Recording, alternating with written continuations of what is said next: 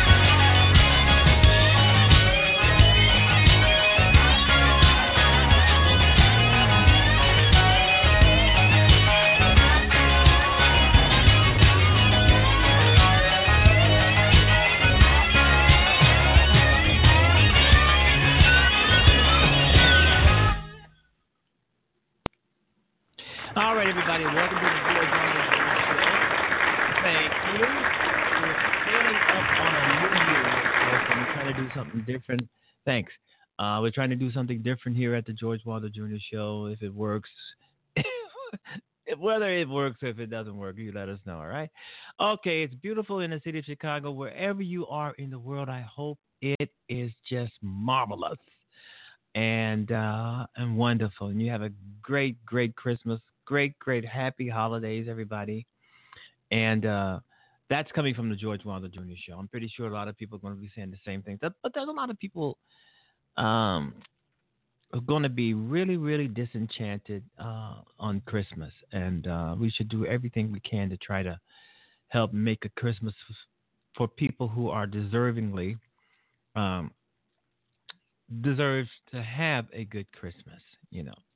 You know, there's some people out here who do not believe in Christmas. Some people, they believe in God, they believe in Jesus, but they don't believe in Christmas for whatever reason, warped reason. Anyway, I believe in Christmas. I love Christmas. I'm going to celebrate Christmas. I hope you are too. We're going to be putting up some lights around here pretty soon. Yeah, pretty soon. Maybe even after the show is over. Who knows? Anyway, Merry Christmas. Happy holidays, everybody. Have a blessed 2019, and hopefully we can get some things done in 2019. I mean, really, really done, like getting this guy out of office. And, you know, there are so many Republicans around the country. They lost this thing during the blue wave, but they're not giving up. They're trying to find a way to circumvent a lot of things that the voters want. It just goes to prove you that the Republicans are cheaters, they're liars, they're con artists. They should be voted out of office and never voted in again. They just cannot stop with the shenanigans, the lies, the cheating, especially here in Wisconsin, folks. They are trying to take away the power of governor-elect before he even takes the office. They're trying to take away his power, to cement their power, trying to cut him off at his knees. They've done it in several states where the Republicans control the legislature in some of those states and curtails the power of the governor, the Democratic governor. in these states. So uh, if people want to change what's going on in their states, they have to do it. They have to get out there and do it. And some people are. Some people are saying, "Hey, wow, this is the this is what elections are all about." Even the Republicans have said the same thing. When they've won offices around the country, they look at Democrats. Hey, wow, this is what elections are all about. But the Republicans are, there's one law, there's one way for the Republicans, and there's another way for everybody else, which is totally unfair. So you've got all of these governorships around these Republicans around America trying to circumvent the power of the Democrats who are about to take power. They are doing everything they can to try to belittle them, and they don't give a shit about what the people think or what the people want. It's what they want. The Republicans in some of these states around America who are in control of their legislature, in control of the governorships, they are, these people are just ridiculous at what they would go through to try to keep power, to try to keep their feet on the back of people's necks, on the back of their voters' necks, on the back of their constituency. And their constituency have the power to throw their asses out. But even though they've lost, but they're still trying to find some way to cement their power. Remember, a lot of these Republicans in these governorships, in these legislatures around the country, they can be voted out within 2 years. Okay, especially some of these representatives, they can be voted out within 2 years, and they are, to me, they are messing up their legacy. They're messing up what the Republican Party is all about. Well, what the Republicans were all about, because they're about nothing now. The Republicans are about nothing now. They're about cheating, lying, conning. During the midterm elections, the campaigns, you saw so many Republicans coming up on television around the country saying that they're going to protect pre-existing conditions. They all were lying. They were not going to protect shit because they've all, in the past, voted against pre-existing conditions. They voted against holding on to Obamacare. But you saw them just about in every state running on pre-existing conditions, and they lost because voters were not going to be fooled again.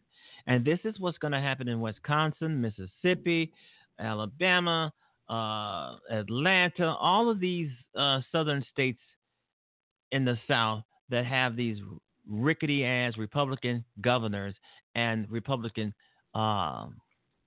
legislatures. People are going to start waking up and getting out there and vote. Of course, they're going to try and curtail your vote. Of course, they're going to try to suppress your vote. They're going to do that. And they're going to do it without question and without remorse and without, they do these things out in the open. They don't hide their crimes anymore. The Republicans' crimes and their shenanigans and their bullshit is right out there in the open. Right there. They break the laws. Right in the open. They lie. They con. They cheat. They don't give a fuck. This is how they win. Cheating. And they don't care if we know that they cheat. This is what they're about. And it breaks my heart to see that a lot of these Republican legislatures around the country are trying to circumvent the new elect governors that are about to take office in January. And they can do it. There's nothing to stop them from doing it. If they control everything, they can do it. It's nothing to. I believe that when Obama was president, I think in his first or second term, the Republicans controlled the House and the Senate. They limited his powers. The Republicans limited his power. All right, you've been listening to the George Wilder Jr. Show on Blog Talk Radio, and it's a beautiful day in the city of Chicago. And I hope it's wherever you are in the world that it's a great day. And we cannot let these Republicans just do this. Obviously, the blue wave didn't didn't mean much to them because they're just crooks, thugs, and con men, all of them. And Fox News is acting as if the Republicans have won. So there was a blue wave, but we got to keep it going, folks. We got to keep this blue wave going. I mean, even in non-election years, off-election years, where some of these folks are running for this or that kind of an office, believe me, the Republicans are trying to do everything that they can to circumvent, to destroy America. They want to get their hands all on it and all over it. But we have to make sure that they do not do that. But, these guys and girls they're relentless in wanting to destroy America. They're relentless in wanting to kiss Donald Trump's ass. They are relentless in some of these states, North Carolina, Wisconsin, to name a couple, Louisiana, maybe. I don't know. I haven't heard much about that, but Texas. We have this Ted Cruz guy. He doesn't give a shit if you don't like him, as long as he has a job where he can kiss Trump's ass. He doesn't care, So we still have some work to do. We still have some work to do, especially in some of these states. Oklahoma. I mean, you've got a lot of these states. I've talked to some of these folks on Facebook, and they say, hey, George, my state is just as bad. We have Republicans who are gerrymandering, who are lying and conning people. And the thing about it, some of these Republicans who are running for office, who are lying and conning and running for office, they win. I mean, Mississippi, for instance, this ragtag woman, racist woman, she wins. I mean, Georgia, Stacey Adams lose. It was something Stacey Adams said when I was watching her talk before the final results of the election in Georgia. It was something about her that I didn't like. It was something there that was not kosher. It was something. But anyway, she would have been better than a Republican. I mean, let me put it that way. All right, you've been listening to the George Wilder Jr. Show. Let's see what's in the news today. What can we talk about today? What can we lambast about today? What can we? George H.W. Bush. I mean,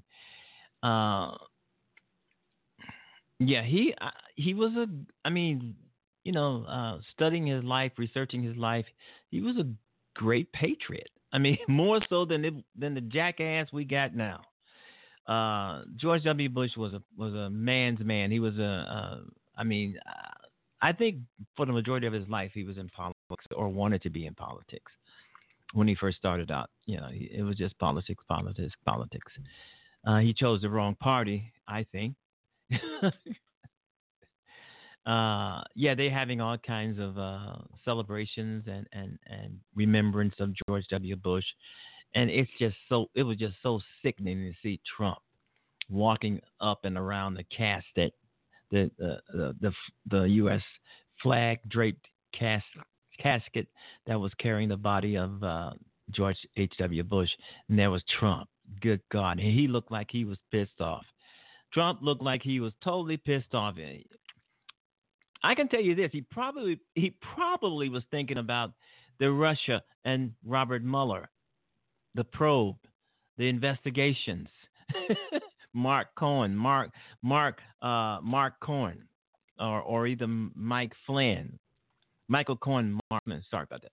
Anyway, he probably had the probe on his mind. He looked mean and nasty and ornery. He doesn't know how to emit empathy, caring, sorrow, sympathy. He doesn't know how to do that as president.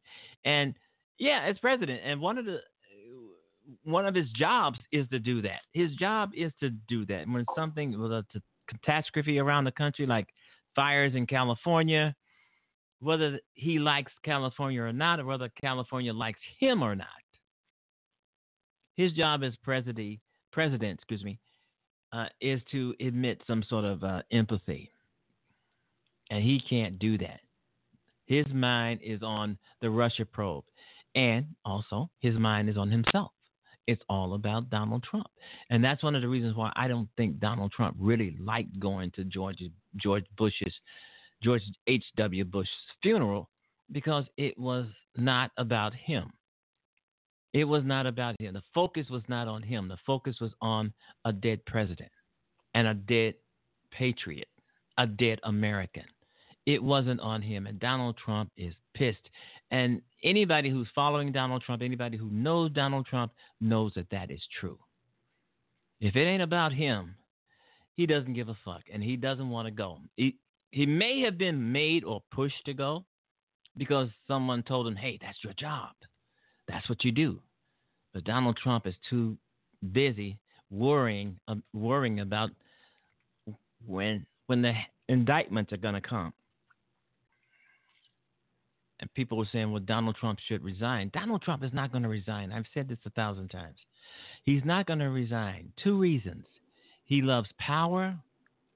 He just is crazy about power. He loves it. Secondly, he will not resign because if he resigns, he immediately becomes a private citizen and he will be arrested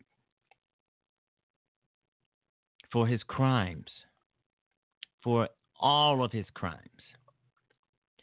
I don't think Mueller should, when Mueller concludes his investigations and his findings and he comes up with some final results, I don't think he should hand it over to the Republican Congress. I think he should probably wait until January 3rd until the Democrats take over. Because I think if he hands it over to the Republicans, they're going to bury it. They're going to lie. They're going to cheat. They're going to change it. They're going to manipulate it because this is the kind of people that they are. This is what they are. This is what they are.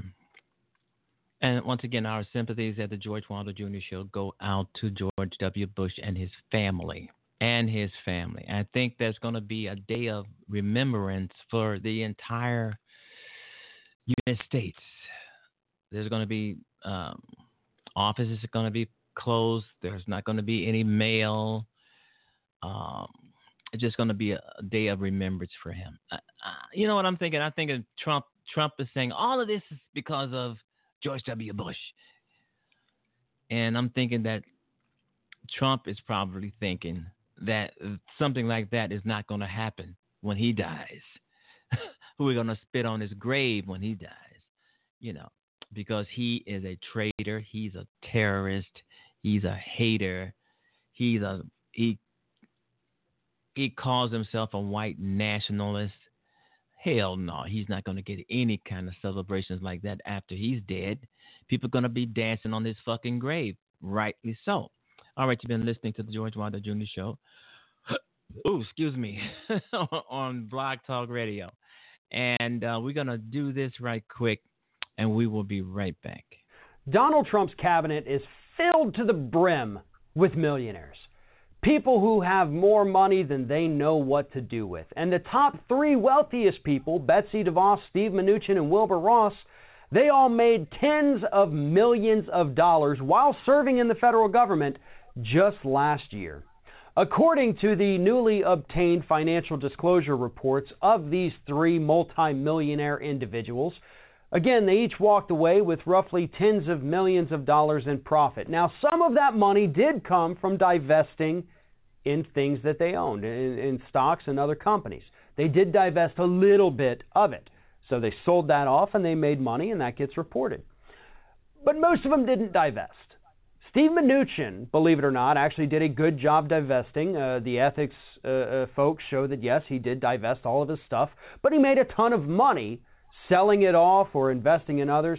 But Betsy DeVos and Wilbur Ross didn't fully divest. In fact, they both still own stakes in companies and other businesses that directly benefit from the policies that they put in place. In fact, Wilbur Ross is facing a massive investigation at the moment because he seems to only be using his office to make himself more money. And that's the takeaway here. That's the point. Right now in the United States, and even before Trump came into office, we have government run by millionaires for the benefit of millionaires. The federal government, the way it is right now, and this may change in January with some of these new coming Democrats in the House of Representatives, but right now, the government only works for millionaires. And it has become exceptionally bad during the years of Donald Trump now. Let me ask you this question.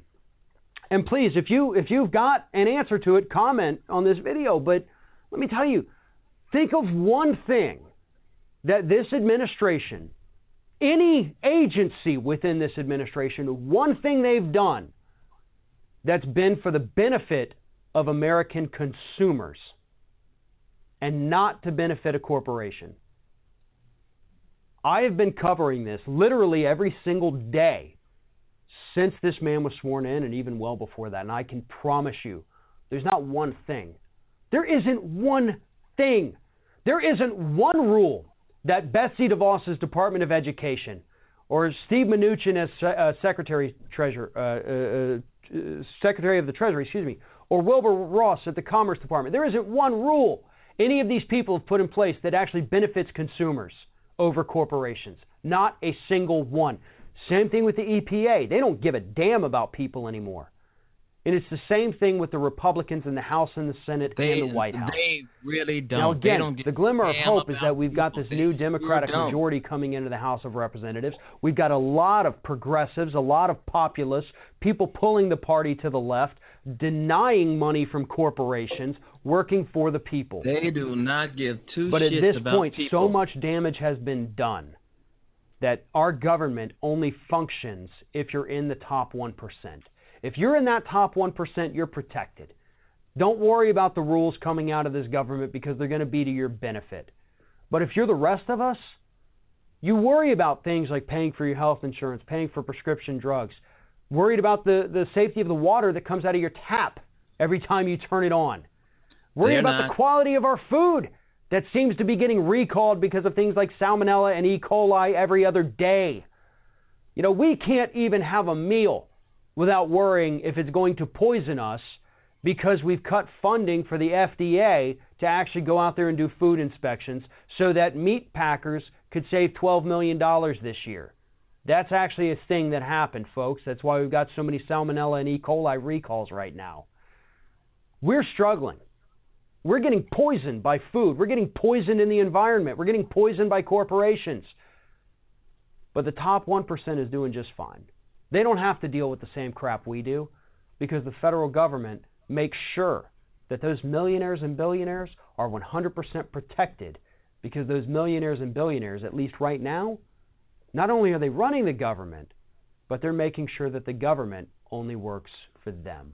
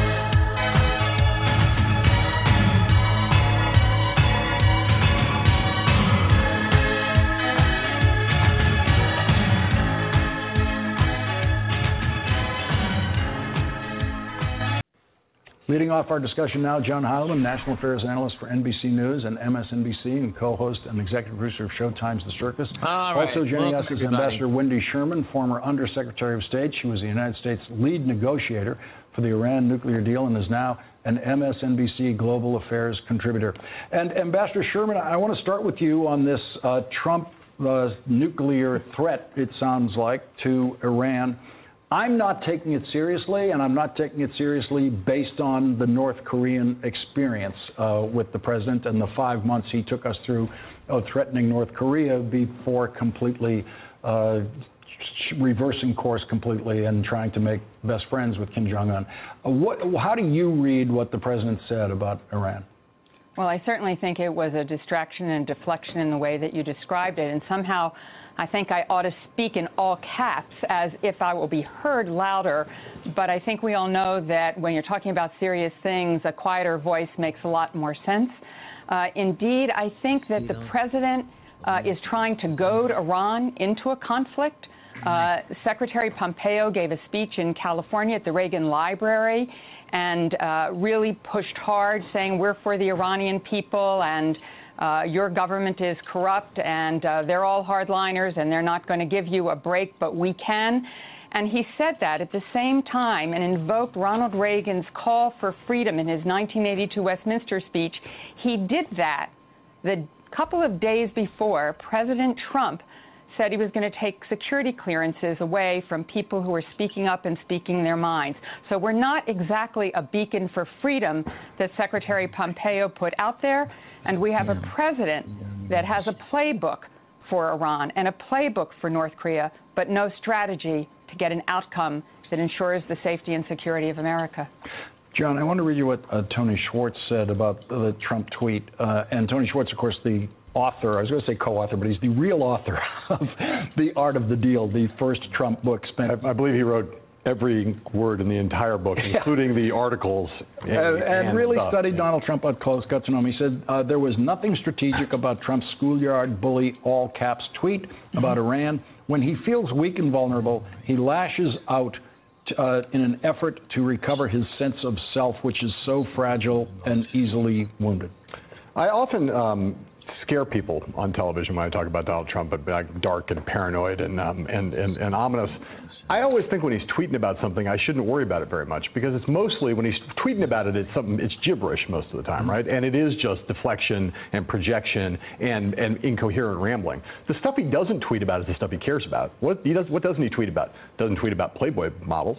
Doesn't tweet about Michael Avenatti. Doesn't tweet about Stormy Daniels. Doesn't tweet very much about the people who he's trying to take their security clearances away. Every once in a while he does that, but then he tries to do something like he did today. But the stuff that scares him, the stuff that worries him, I'll tell you what he doesn't tweet about. Doesn't tweet about Paul Manafort very often, right? The people who are a genuine threat to Trump, the people who are, as you said before, there's been a lot of panic over the last 18 months. We've seen flashes of it. But right now, you really feel the walls closing in.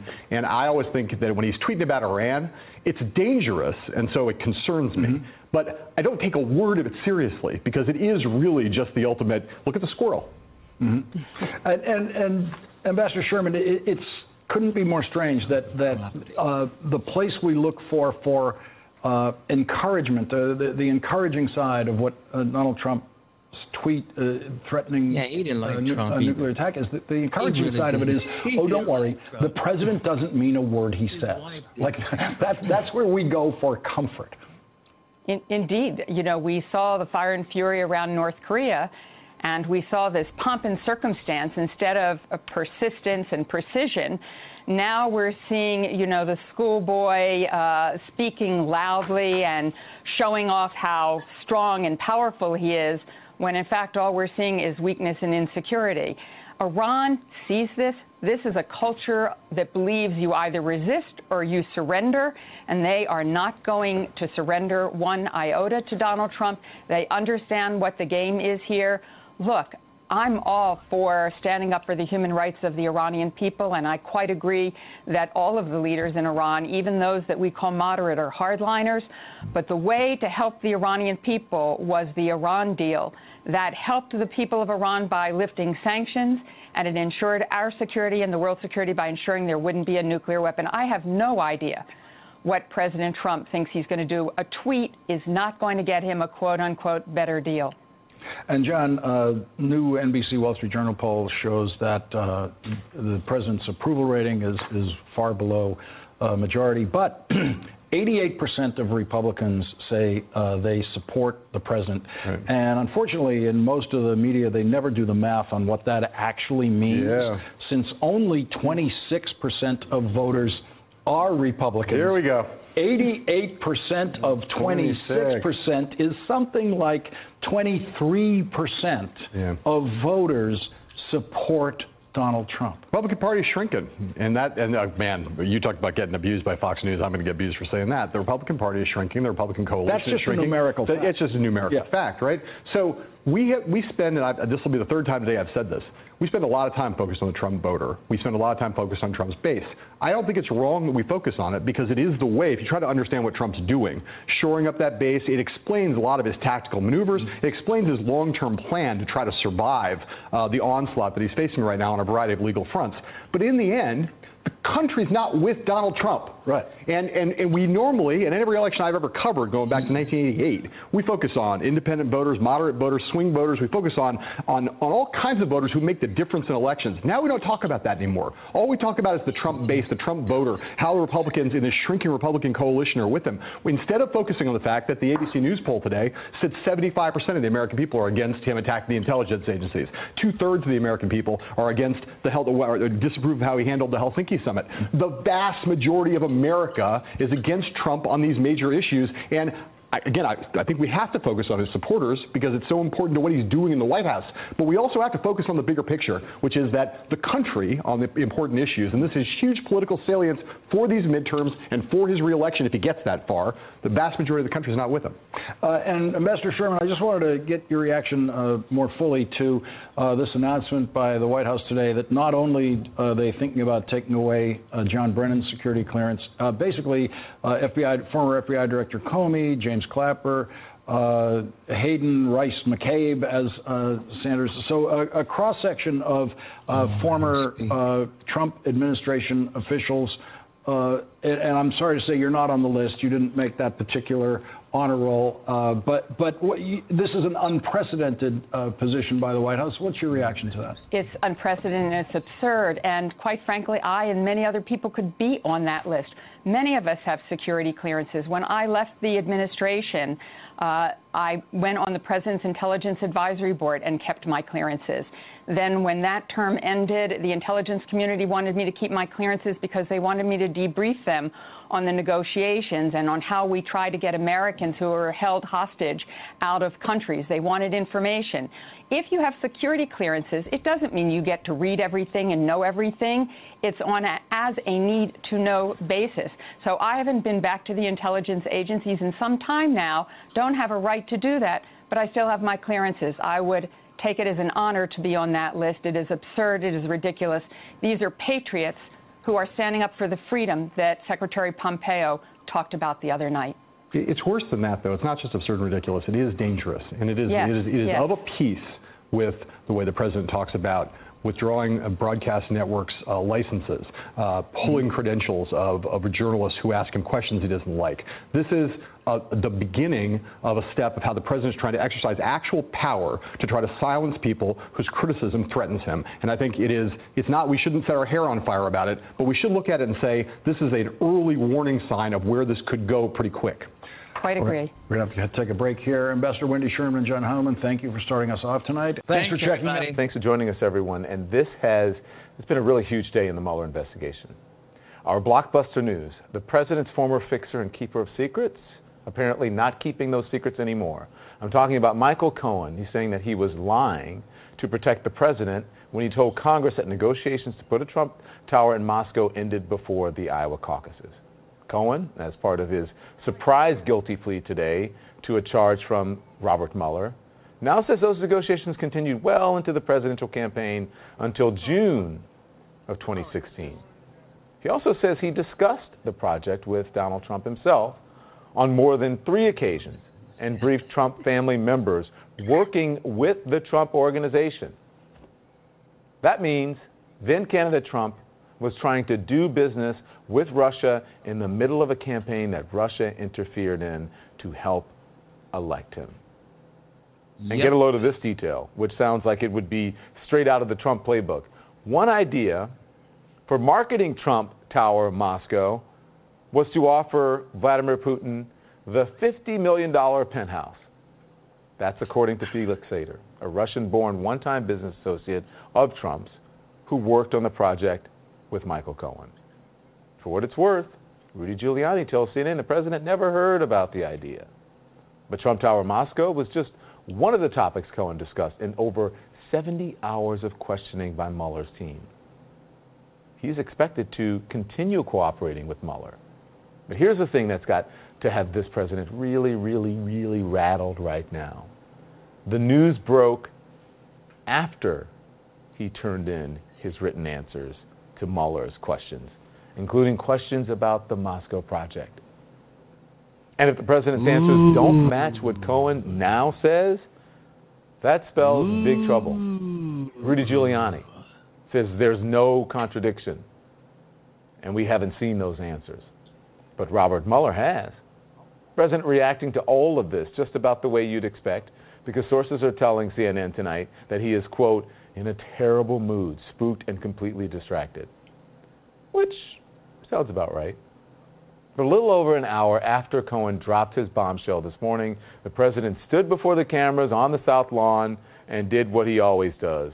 First, deny. He's trying to get a much lesser prison sentence by making up a story. So very simply, Michael Cohen is lying, and he's trying to get a reduced sentence for things that have nothing to do with me. Then, backpedal. We were thinking about building a building. I guess we had in a form, it was an option. I don't know what you'd call it. I decided ultimately not to do it. And then, there's a formula here, and then make excuses. Now here's the thing. Even if he was right, it doesn't matter, because I was allowed to do whatever I wanted during the campaign. So it has nothing to do with me, but I was thinking about doing it and decided not to, and it doesn't matter because I could do whatever I wanted. Pure Trump. You know what else is pure Trump? Lying. So Michael Cohen has made many statements to the House, as I understand it, and the Senate. He put out a statement talking about a project which was essentially, I guess, more or less of an option that we were looking at in Moscow. Everybody knew about it. It was written about in newspapers. It was a well-known project. So he's lying about a project that everybody knew about. This deal was a very public deal. Everybody knows about this deal. So that is not true. The potential deal for Trump Tower Moscow never came to light until after Trump took office, long after the deal was canceled. CNN did some digging and found that the project was first mentioned briefly in an article in the New York Times in February 2017. But details were few and far between until Cohen testified on Capitol Hill in August of 2017. So, no, it was not a very public deal. And it certainly was not public while Donald Trump was running for president. And that is because Trump never mentioned it, despite question after question about any involvement with Russia. On July 26, 2016, he tweeted this: "For the record, I have zero investments in Russia." And then the next day, he said this: "I have nothing to do with Russia. John, how many times do I have to say it? Are you a smart man? I have nothing to do with Russia.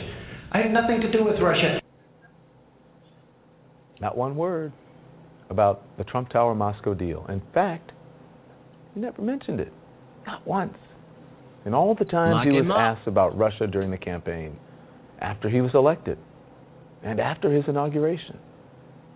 You said you have no investments in Russia, but do you owe any money to Russian individuals and institutions? No. Will I sell condos to Russians on occasion? Probably. I mean, I do that. I have a lot of condos. I don't have any deals with Russia. I had Miss Universe there a couple of years ago. Other than that, no. We could make deals in Russia very easily if we wanted to. I just don't want to because I think that would be a conflict. I own nothing in Russia. I have no loans in Russia. I don't have any deals in Russia. I had the Miss Universe pageant, which I owned for quite a while. I had it in Moscow a long time ago. But other than that, I have nothing to do with Russia. You're the one I don't have. I could, but I didn't because I think it would be a conflict. He said it right there.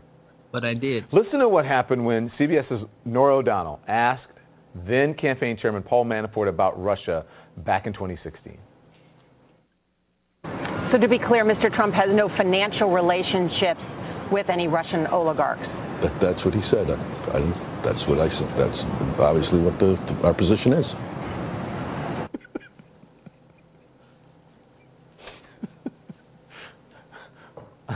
A little awkward.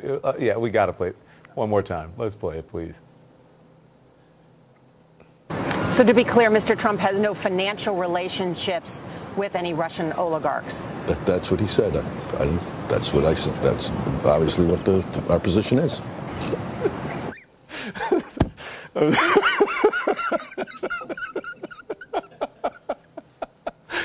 Oh, that was really, really awkward. I still have no idea what he said there, but doesn't that just sum all of this up, the whole day, just all of it?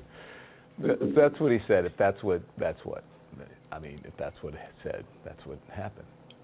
But as we always say around here, facts matter. And as more facts emerge from the Mueller investigation, the real question is, what will this president do? Hopefully he will resign. This is what I call. You're going to take Trump from the White House kicking and screaming. Kicking and screaming.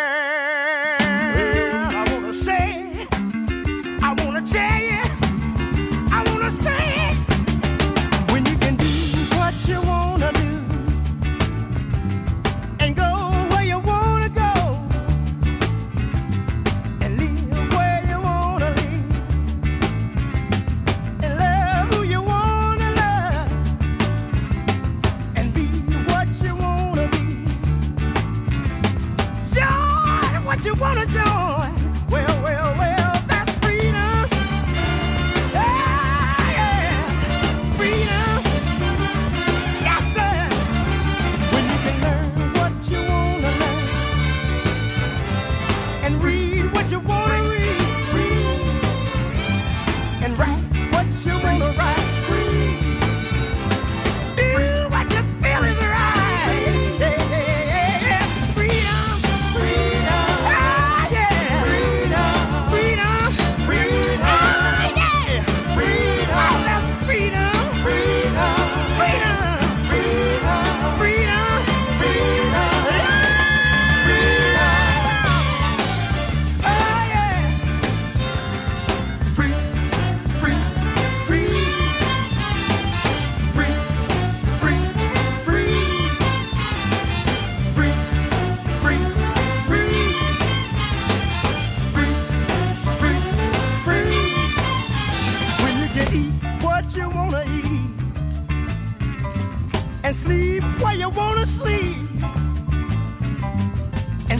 What you want to say.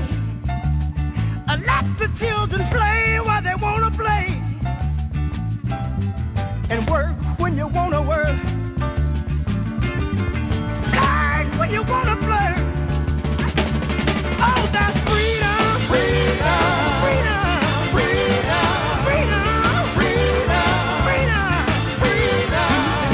When you want to laugh and cry when you want to cry. Don't have to feel ashamed. Free. Sing the song you wanna sing. Free. When you can buy what you wanna buy. Free. With no one to ask you why. Dress the way you wanna dress. Free.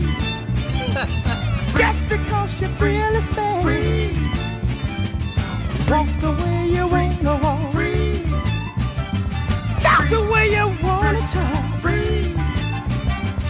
Shout the way you want to shout. Free. No one to put you out. Free. Freedom.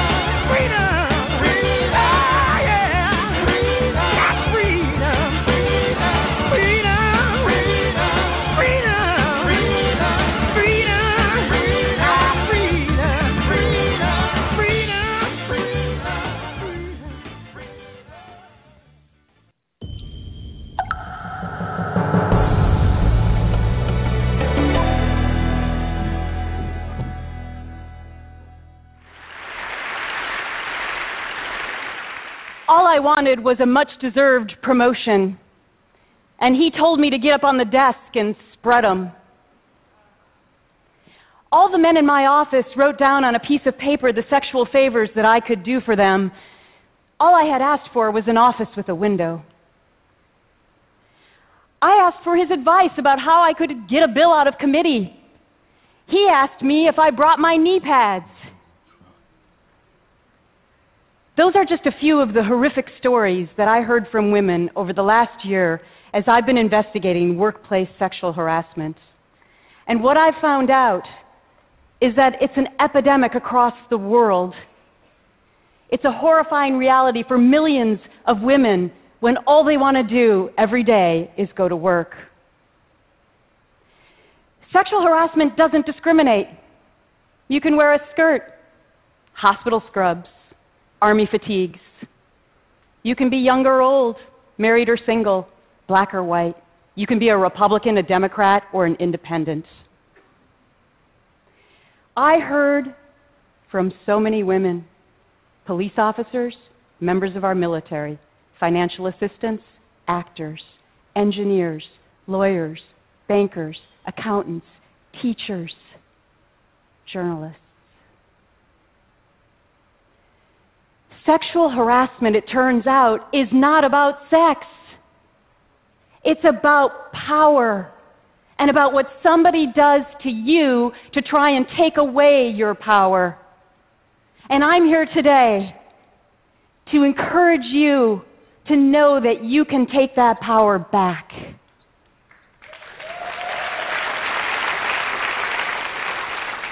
On July 6, 2016, I jumped off a cliff all by myself.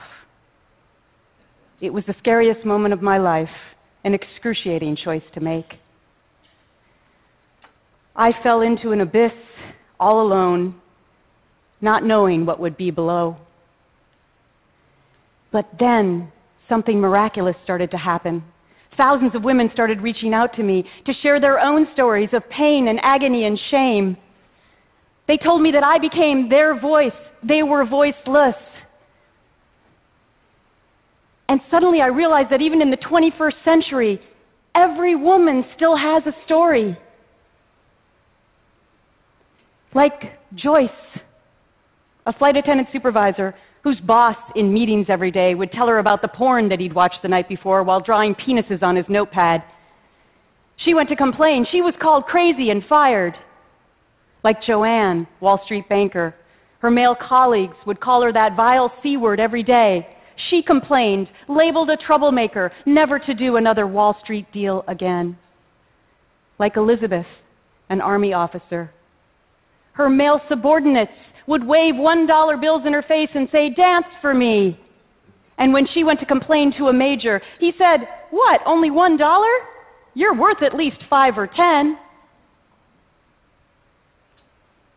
After reading, replying to all, and crying over all of these emails, I realized I had so much work to do.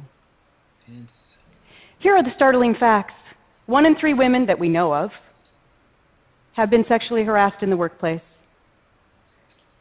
71% of those incidences never get reported. Why? Because when women come forward, they're still called liars and troublemakers and demeaned and trashed and demoted and blacklisted and fired. Reporting sexual harassment can be, in many cases, career-ending. Of all the women that reached out to me, almost none are still today working in their chosen profession, and that is outrageous. I, too, was silent in the beginning. It happened to me at the end of my year as Miss America, when I was meeting with a very high-ranking TV executive in New York City. I thought he was helping me throughout the day, making a lot of phone calls. We went to dinner, and in the back seat of a car, he suddenly lunged on top of me and stuck his tongue down my throat. I didn't realize that to get into the business, silly me, he also intended to get into my pants. And just a week later, when I was in Los Angeles meeting with a high-ranking publicist. It happened again in a car, and he took my neck in his hand, and he shoved my head so hard into his crotch I couldn't breathe.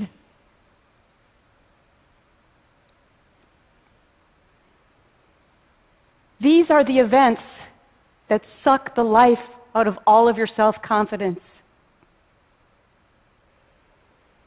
These are the events that until recently I didn't even call assault.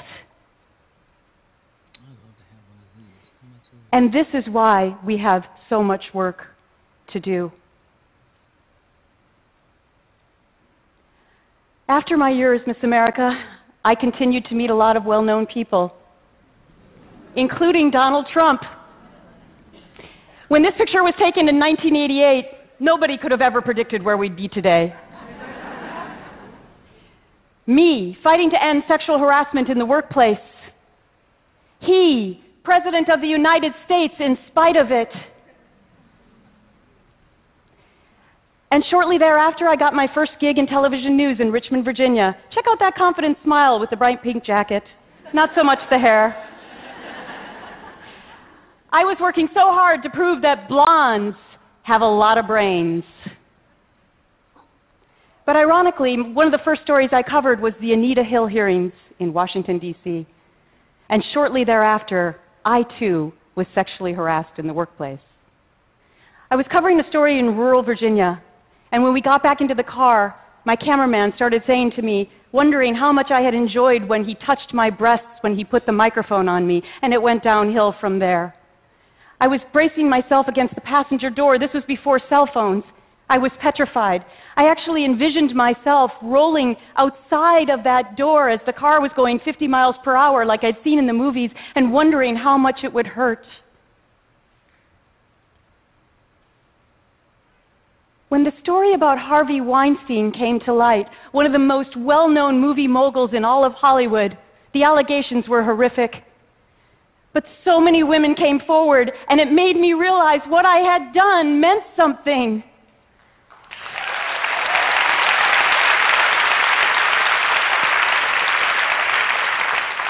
He had such a lame excuse.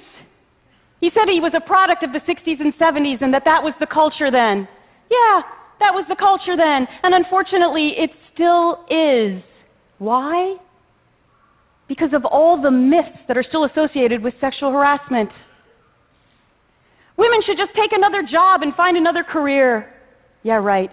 Tell that to the single mom working 2 jobs, trying to make ends meet, who's also being sexually harassed.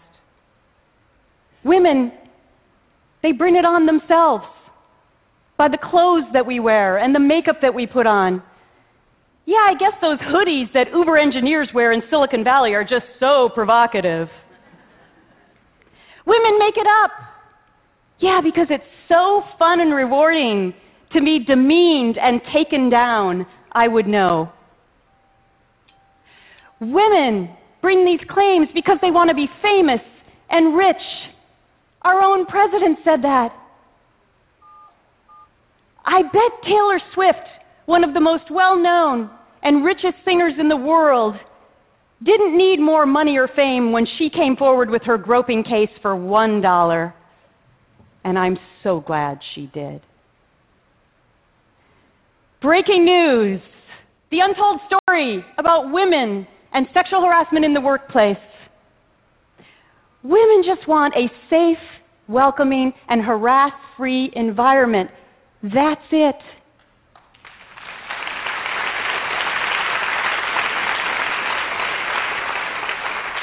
So how do we go about getting our power back? I have 3 solutions. Number 1, we need to turn bystanders and enablers into allies. 98% of United States corporations right now have sexual harassment training policies. 70% have prevention programs. But still, overwhelmingly, bystanders and witnesses don't come forward. In 2016, the Harvard Business Review called it the bystander effect. And yet, remember 9/11. Millions of times we've heard, if you see something, say something. Imagine.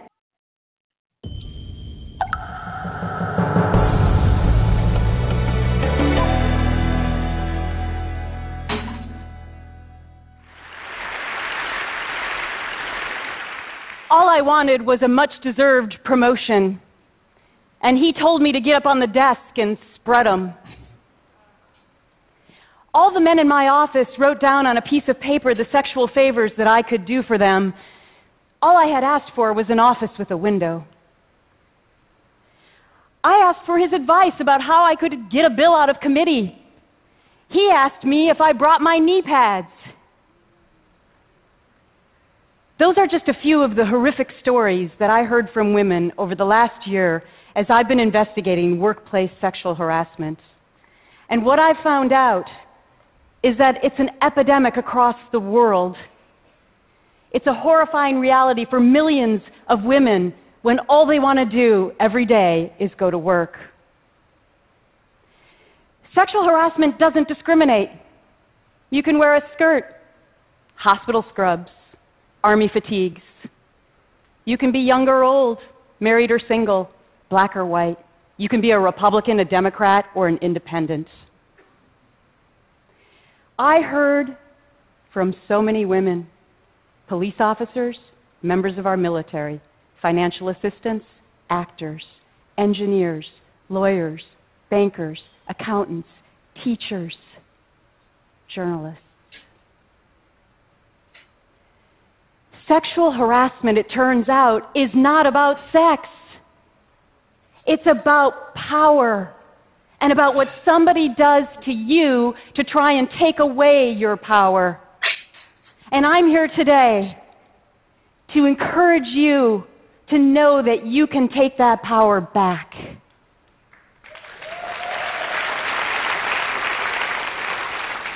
On July 6, 2016, I jumped off a cliff all by myself. It was the scariest moment of my life, an excruciating choice to make. I fell into an abyss all alone, not knowing what would be below. But then something miraculous started to happen. Thousands of women started reaching out to me to share their own stories of pain and agony and shame. They told me that I became their voice. They were voiceless. And suddenly I realized that even in the 21st century, every woman still has a story. Like Joyce, a flight attendant supervisor whose boss in meetings every day would tell her about the porn that he'd watched the night before while drawing penises on his notepad. She went to complain. She was called crazy and fired. Like Joanne, Wall Street banker, her male colleagues would call her that vile C word every day. She complained, labeled a troublemaker, never to do another Wall Street deal again. Like Elizabeth, an Army officer. Her male subordinates would wave $1 bills in her face and say, "Dance for me." And when she went to complain to a major, he said, "What, only $1? You're worth at least 5 or 10. After reading, replying to all, and crying over all of these emails, I realized I had so much work to do. Here are the startling facts. 1 in 3 women that we know of have been sexually harassed in the workplace. 71% of those incidences never get reported. Why? Because when women come forward, they're still called liars and troublemakers and demeaned and trashed and demoted and blacklisted and fired. Reporting sexual harassment can be, in many cases, career-ending. Of all the women that reached out to me, almost none are still today working in their chosen profession, and that is outrageous. This is the next renewal. I, too, was silent in the beginning. It happened to me at the end of my year as Miss America, when I was meeting with a very high-ranking TV executive in New York City. I thought he was helping me throughout the day, making a lot of phone calls. We went to dinner, and in the back seat of a car, he suddenly lunged on top of me and stuck his tongue down my throat. I didn't realize that to get into the business, silly me, he also intended to get into my pants. I'm trying to contact them now. And just a week later, when I was in Los Angeles, meeting with a high-ranking publicist, it happened again in a car, and he took my neck in his hand, and he shoved my head so hard into his crotch, I couldn't breathe. Am I the only one getting this, or is other people getting this? So far, these are the events that suck the life out of all of your self-confidence. All right, bye-bye. These are the events that until recently, I didn't even call assault. And this is why we have so much work to do. After my year as Miss America, I continued to meet a lot of well-known people, including Donald Trump. When this picture was taken in 1988, nobody could have ever predicted where we'd be today. Me, fighting to end sexual harassment in the workplace. He, President of the United States, in spite of it. And shortly thereafter, I got my first gig in television news in Richmond, Virginia. Check out that confident smile with the bright pink jacket. Not so much the hair. I was working so hard to prove that blondes have a lot of brains. But ironically, one of the first stories I covered was the Anita Hill hearings in Washington, D.C. And shortly thereafter, I too was sexually harassed in the workplace. I was covering a story in rural Virginia, and when we got back into the car, my cameraman started saying to me, wondering how much I had enjoyed when he touched my breasts when he put the microphone on me, and it went downhill from there. I was bracing myself against the passenger door. This was before cell phones. I was petrified. I actually envisioned myself rolling outside of that door as the car was going 50 miles per hour like I'd seen in the movies and wondering how much it would hurt. When the story about Harvey Weinstein came to light, one of the most well-known movie moguls in all of Hollywood, the allegations were horrific. But so many women came forward, and it made me realize what I had done meant something.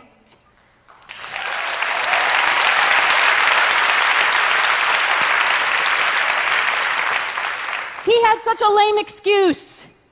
He said he was a product of the 60s and 70s and that was the culture then. Yeah, that was the culture then. And unfortunately, it still is. Why? Because of all the myths that are still associated with sexual harassment. Women should just take another job and find another career. Yeah, right. Tell that to the single mom working 2 jobs, trying to make ends meet, who's also being sexually harassed.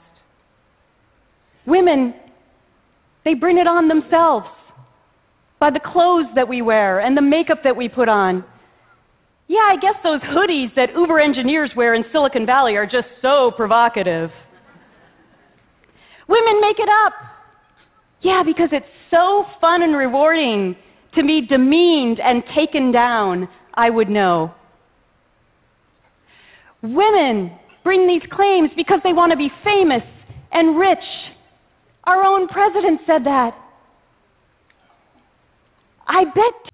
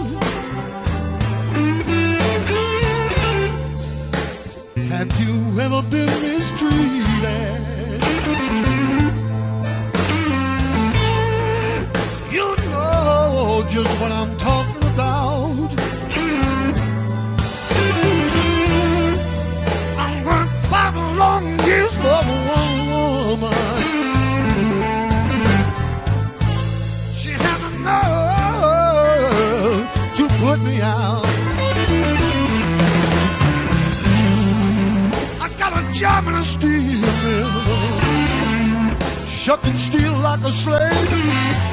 5 long years every Friday I come straight to home with all my pay. Have you ever been mistreated?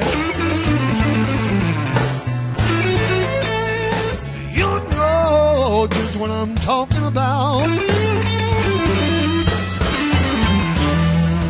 I worked 5 long years for one woman. She had the nerve to put me out.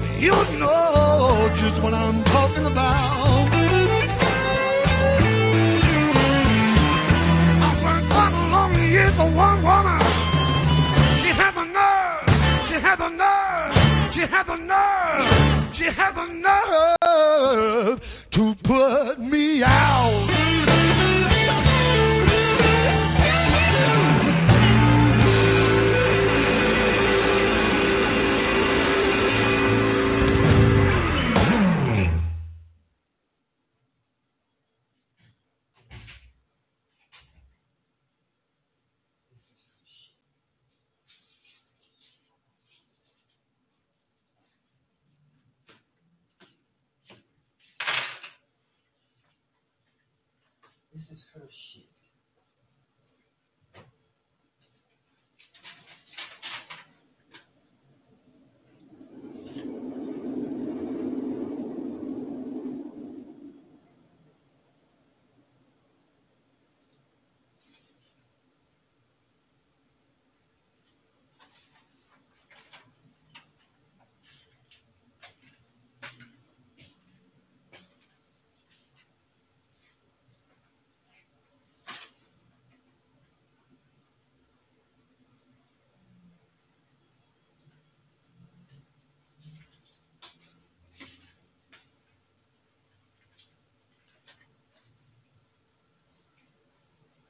What is this?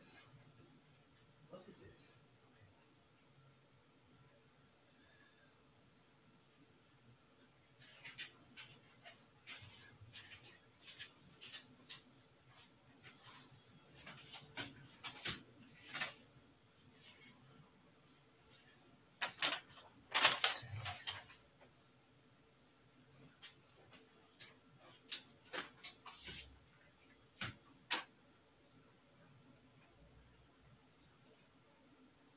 Okay, then we're gonna have to move.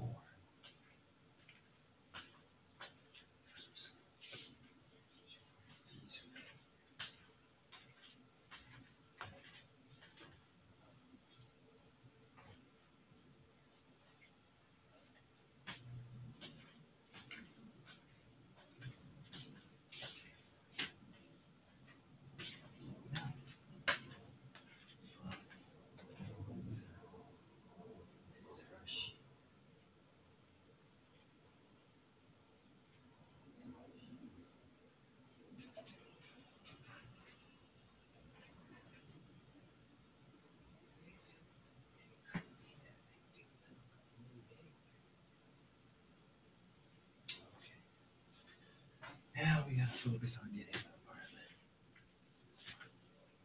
This has got to come off.